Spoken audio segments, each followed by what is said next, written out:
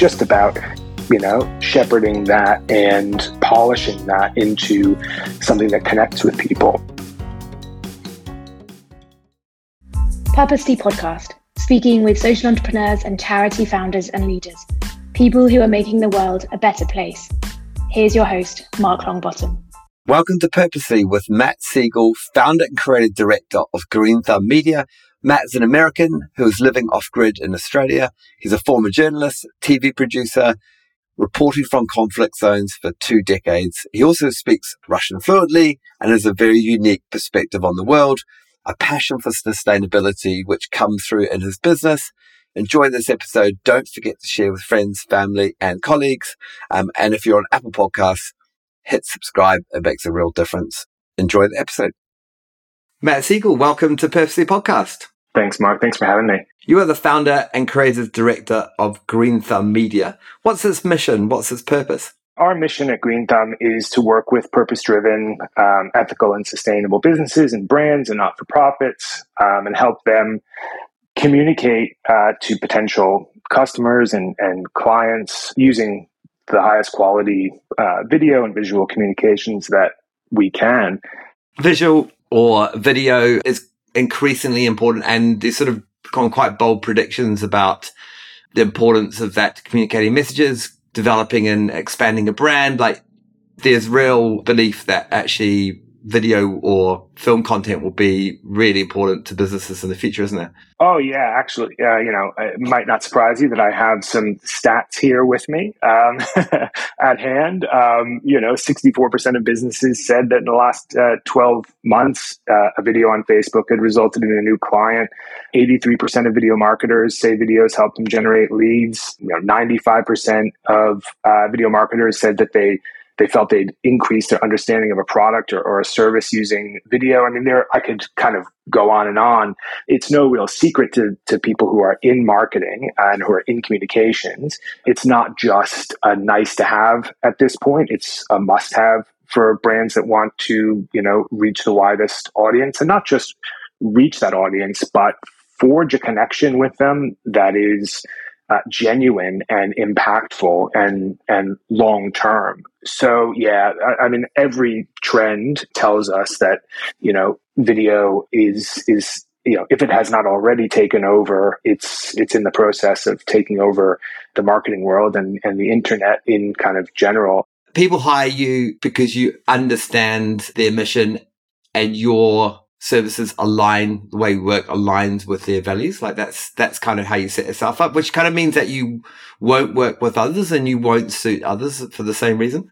Yeah, I think that's right. When I founded Green Thumb, I had in mind a really clear vision of the kinds of businesses and brands that we wanted to work with, people who were setting out to make a difference in the world. And, there are a lot of problems that need fixing in the world at the moment. That's not a secret. And a lot of the really important changes that are taking place are being driven by the private sector. It's not necessarily how I would set up the world, being an old lefty. I would love to see our governments be more robust in their actions, but, that's not the world at the moment that we live in. And, it's pretty amazing to see some of the huge leaps that have been taken in recent years by companies completely transforming, old sectors, companies like Tesla that have turned a very polluting industry. The auto industry is still polluting, but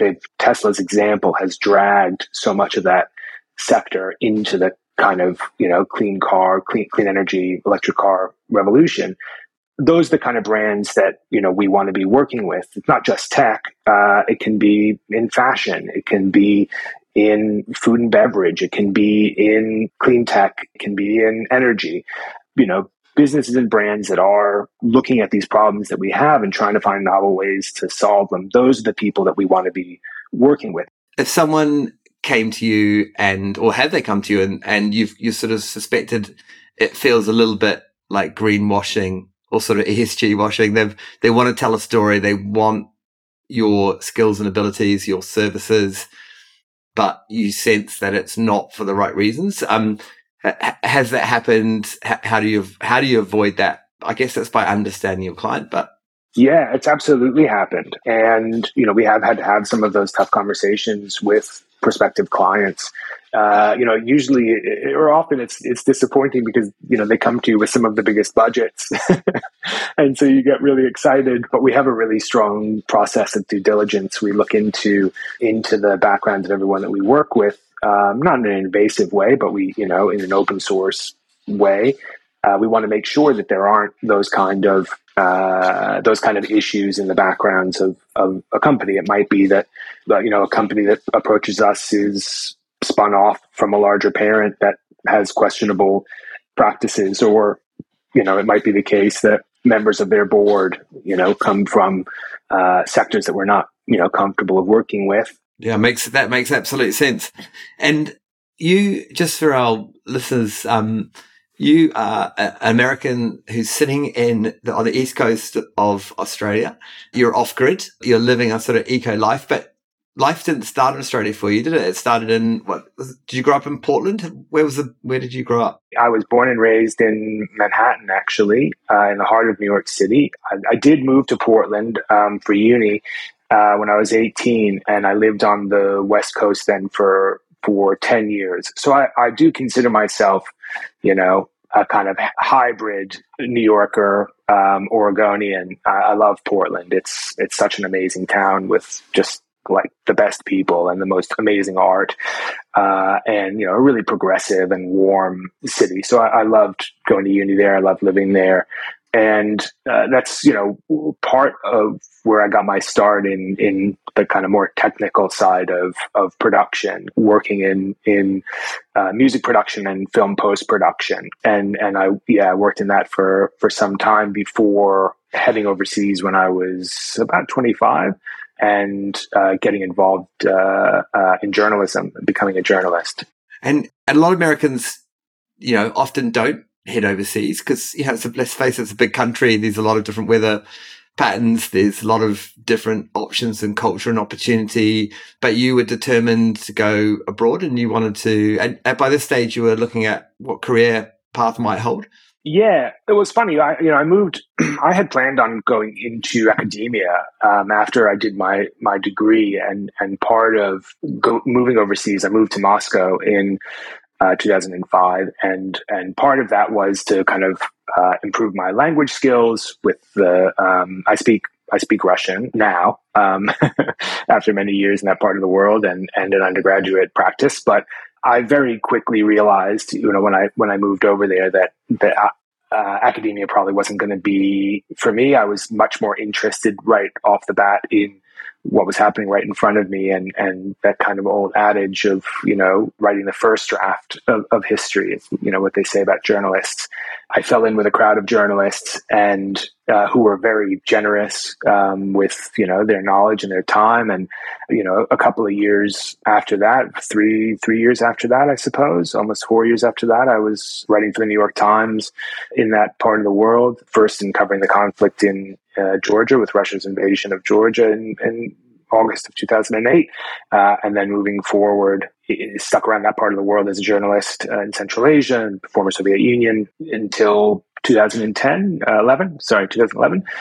when my wife, who's Australian, and I moved back here to Sydney, not here where I live now, but to Sydney, and I continued my career. In terms of your career as a journalist, and you, like you talked about what was right in front of you and writing about that, were you a skilled writer? Were you a brave person? Were you sort of dogged with stories? Like, what sort of journalist were you? I have enough of the tall poppy about me at this point that I'm not, I don't know that I would want to call myself a great writer or talk about myself in that way. I was somebody who was really passionate about helping people and helping people who perhaps didn't have the ability to tell their own story, and in the hopes that, that could have an impact, a positive impact. In the time that I was in that part of the world, there was a lot of conflict. There was a lot of events that we covered that were required, you to run into the direction that everyone else is running away from. I don't know if that's bravery. I don't think so, because I think in general, wouldn't describe myself as the bravest person in the world, but for whatever it's worth, I did find that when I was doing that job and I could shut off that part of my brain that, might have been the self-preservation part in favor of, turning on that part that was wanting to help people and connect with people and tell their stories, I was able to do it. And storytelling and hearing people's stories is just something I've always been kind of obsessed with. And was being American a positive thing? Was that a challenging thing when you're, in the Eastern Bloc? What was the response to you at the front line? It could be, luckily enough, I do speak pretty fluent Russian, which I think mitigated a lot of that hassle. But certainly at that point in time, like being an American abroad and in that part of the world where, Americans are not always the most popular people, could definitely be difficult and it could get you in trouble. There were a couple of occasions where luckily Russians can't really tell the difference between different accents in English. So even if they speak English, they have a very difficult, really, really hard time telling the difference. So I would just tell most people if I thought that there was going to be any trouble, I would tell people I was Canadian or Irish. Yeah, I have felt that over the 20, years that I've been abroad almost. I think most people really, most people like Americans, even if they don't necessarily like what our, governments might do. But I think now, more than anything, you have people who sort of feel sad for us because of what's kind of become of our country over the last, 20 years, especially the last 10 years. And being a journalist for all that time and I imagine working to incredibly tight deadlines, work somewhat dominating your existence. And you're not a journalist now, did you grow disillusioned by it? Was it always a shelf life to it? I would have done journalism for the rest of my life if journalism was still what it was when I started. But I was probably at the very tail end of the kind of old world of journalism where we had budgets, where you were expected to go out and report out in the field, and nothing was as important as getting the story. And I love that kind of journalism that really speaks to, it spoke to who I was at that time. And I think to who I am in general, wanting to hear people's stories, wanting to help, wanting to see new things and experience new things, learn about them and tell people about them. But increasingly, as all of the media's, traditional legacy media's, revenues disappeared with, the rise of the internet and the loss of all the traditional advertising revenue. I just watched the budgets get hollowed out, and it got to the point where I was spending more time behind a desk. As quickly as it happened, as that decline happened, and it showed no signs of, slowing down, it definitely dawned on me that if I was going to get out, that was probably the time to get out, and I was going to have to find a different way to contribute. Yeah. And so this coincided with meeting your now wife, and the move to Australia. Is that right? There's a little bit of overlap. Yeah. My amazing wife, I met her in 2009, when on a trip to Australia, I was taking R&R. I think it was after the war. I'd been covering the war in Afghanistan, and I needed a break. Came to Australia, met the love of my life, kidnapped her back with me to Central Asia, and we've been together ever since. But I continued to do journalism and documentary filmmaking for the first maybe 6 or 7 years. Yeah, probably 6 years, 7 years that I was in Australia. So I was the New York Times correspondent in Australia for the first few years, and then Reuters hired me to be their chief correspondent in this part of the world. And then in my spare time, because I had so much of it, I also was working on documentaries for Channel 10, for SBS, and others as a producer and a director. Yeah, one in particular I was going to ask you about was go back to where you come from. So it was an SBS documentary. Tell us about that. Yeah, I was incredibly lucky to be brought on to work on the second series of Go Back to Where You Came From, which was a huge success here in Australia and a really powerful piece of documentary filmmaking, really, serial documentary filmmaking. It was a story, where we basically found, we have had this debate in Australia for many years. It's about immigration. This is really at the height of that, when boats were coming over and unfortunately, lots of people were dying. Lots of people were suffering in immigration detention. And we took Australians who, were opposed to immigration, or actually, no, for our series, well, so the show did 2 or 3 series. It started out taking sort of everyday Australians who were opposed to immigration and sending them back to the countries where most Australian immigrants, at that time were coming from, to kind of give them a firsthand experience. And then in the second series, we did that with like high profile Australians, actors, and Radio Shock Jock and Angry Anderson. Yeah, it was an interesting combination of people. But I think what everyone seems to have experienced, come away from it with, is a little bit better understanding and a little bit more compassion for what drives people to leave their homes and communities and cultures and everything that they know to seek safety in a country like Australia. And when that's an abstract on the television news or on talkback radio, it's very easy to think of these people as numbers. But when you're actually out there seeing why they're doing that, taking that decision, then it has a really powerful impact on people. And I was incredibly proud to work on that program as a producer. And a lot of people don't understand that Australia, if you're a refugee and you say you're in Afghanistan, you may be sent to Australia, but you go via Indonesia and you sit in a camp, often for an unknown period of time.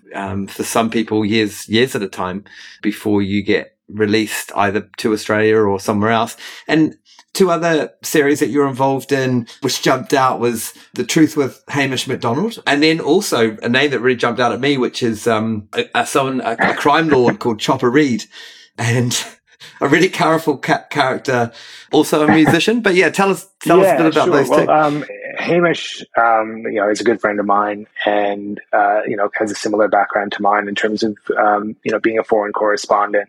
And so I was asked to come onto that show and help with some of its development and production. What we were trying to do on that show was take some issues that people thought that they really understood and put a different spin on them. So we are so often in the world today, so sure, we know what the truth is about something, but if you dig into things and you learn it a little bit more, you might be surprised with what you found out. One of the episodes, for example, we sent Hamish to the Chernobyl exclusion zone, which is a place that I'd actually visited as a journalist as well and been really struck by. And we're asking this question about nuclear power versus coal-fired power and kind of the perceived wisdoms. I won't, do the whole show, but I was very proud of where those episodes came out, and Hamish has gone on to do, incredible things after that. That was kind of just before his career, that was, just as his career was really taking off. So, very proud of him. And Uncle Chop Chop. I actually became friendly with Chopper Read when I did a profile on him for the New York Times, for the Saturday Profile. So just for our listeners, what did Chopper Read do? Like he was... Yeah, so sorry. For those of you who haven't seen the fabulous film Chopper, which I definitely would recommend, or who aren't aware of his media exploits, Mark Brandon Chopper Read was an underworld figure in the kind of Melbourne criminal milieu.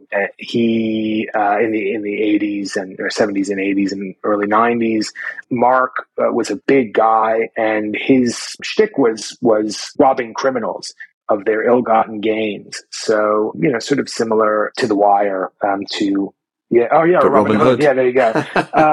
He was a really interesting character. He wrote a number of books after he kind of reformed and kind of became a big, a beloved media figure in Australia, in a very strange way that says a lot, I think, about Australia, given that he was, like a multiple alleged multiple murderer and torturer of criminals. But he was very charismatic. And I can tell you that firsthand. I spent sort of 3 or 4 days with him and his wife down in Carlton, gosh, 10 years ago probably.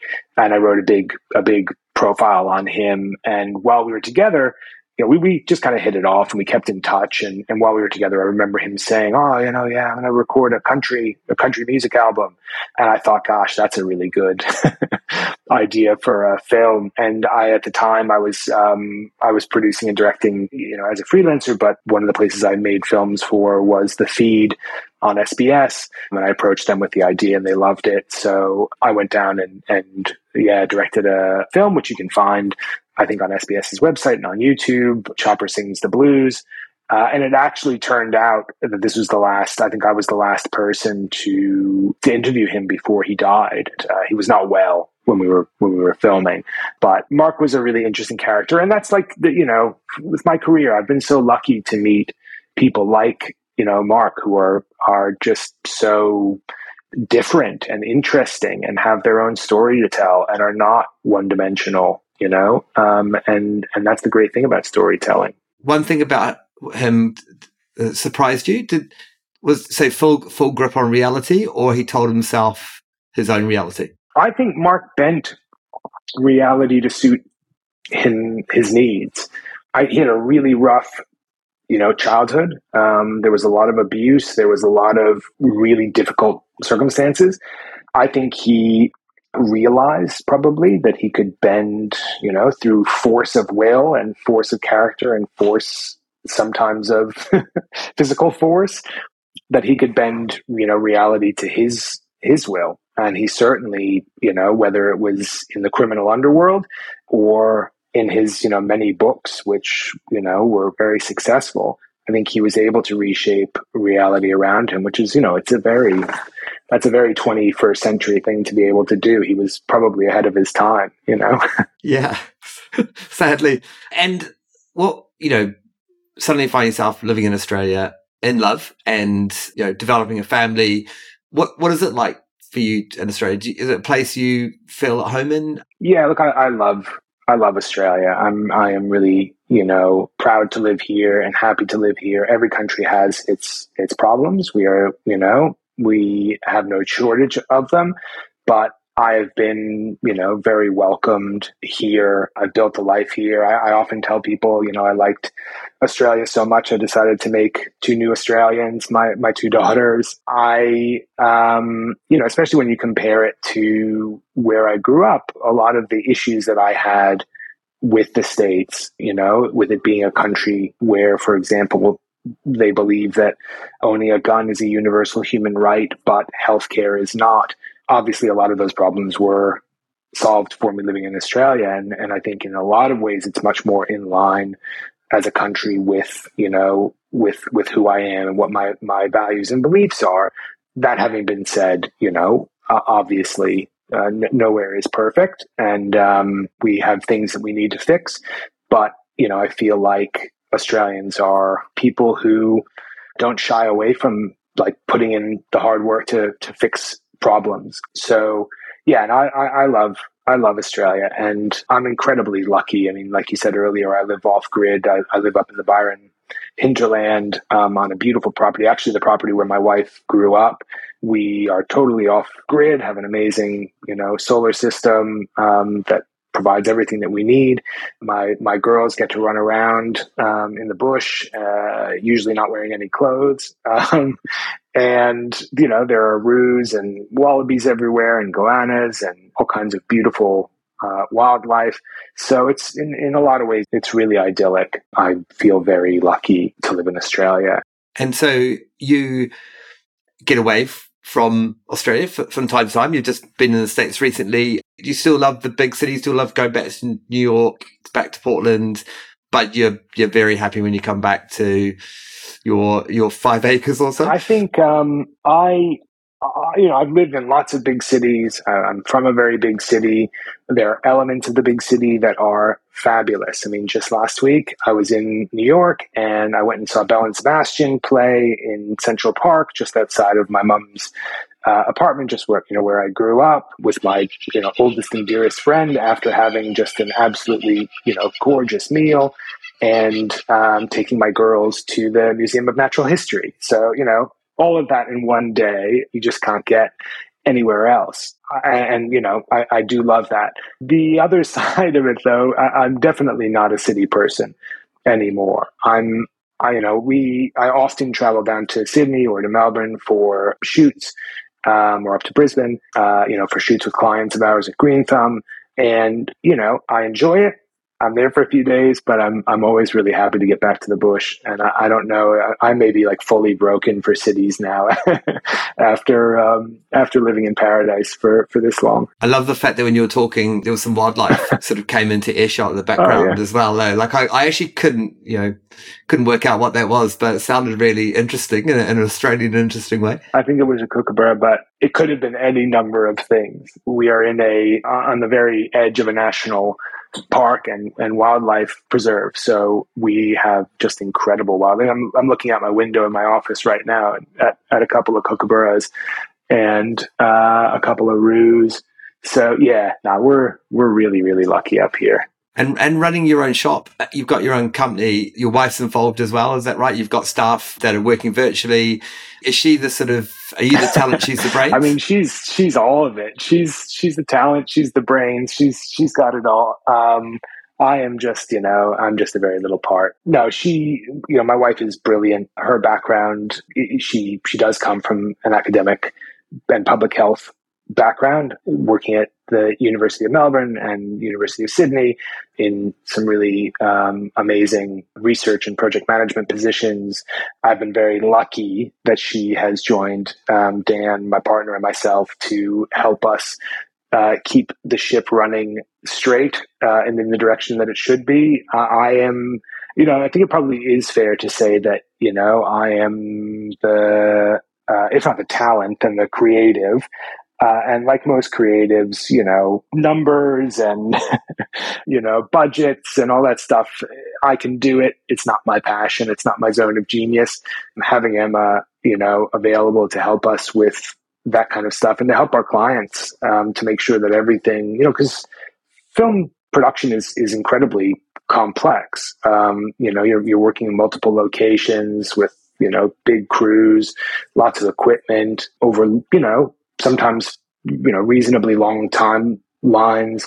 So you really need somebody with the brain like hers to make sure that everything, not only runs smoothly, but that the clients, we want them to feel heard and seen and to be as involved or not involved as they want in the process. And having Em around to do that is, we're very, very lucky.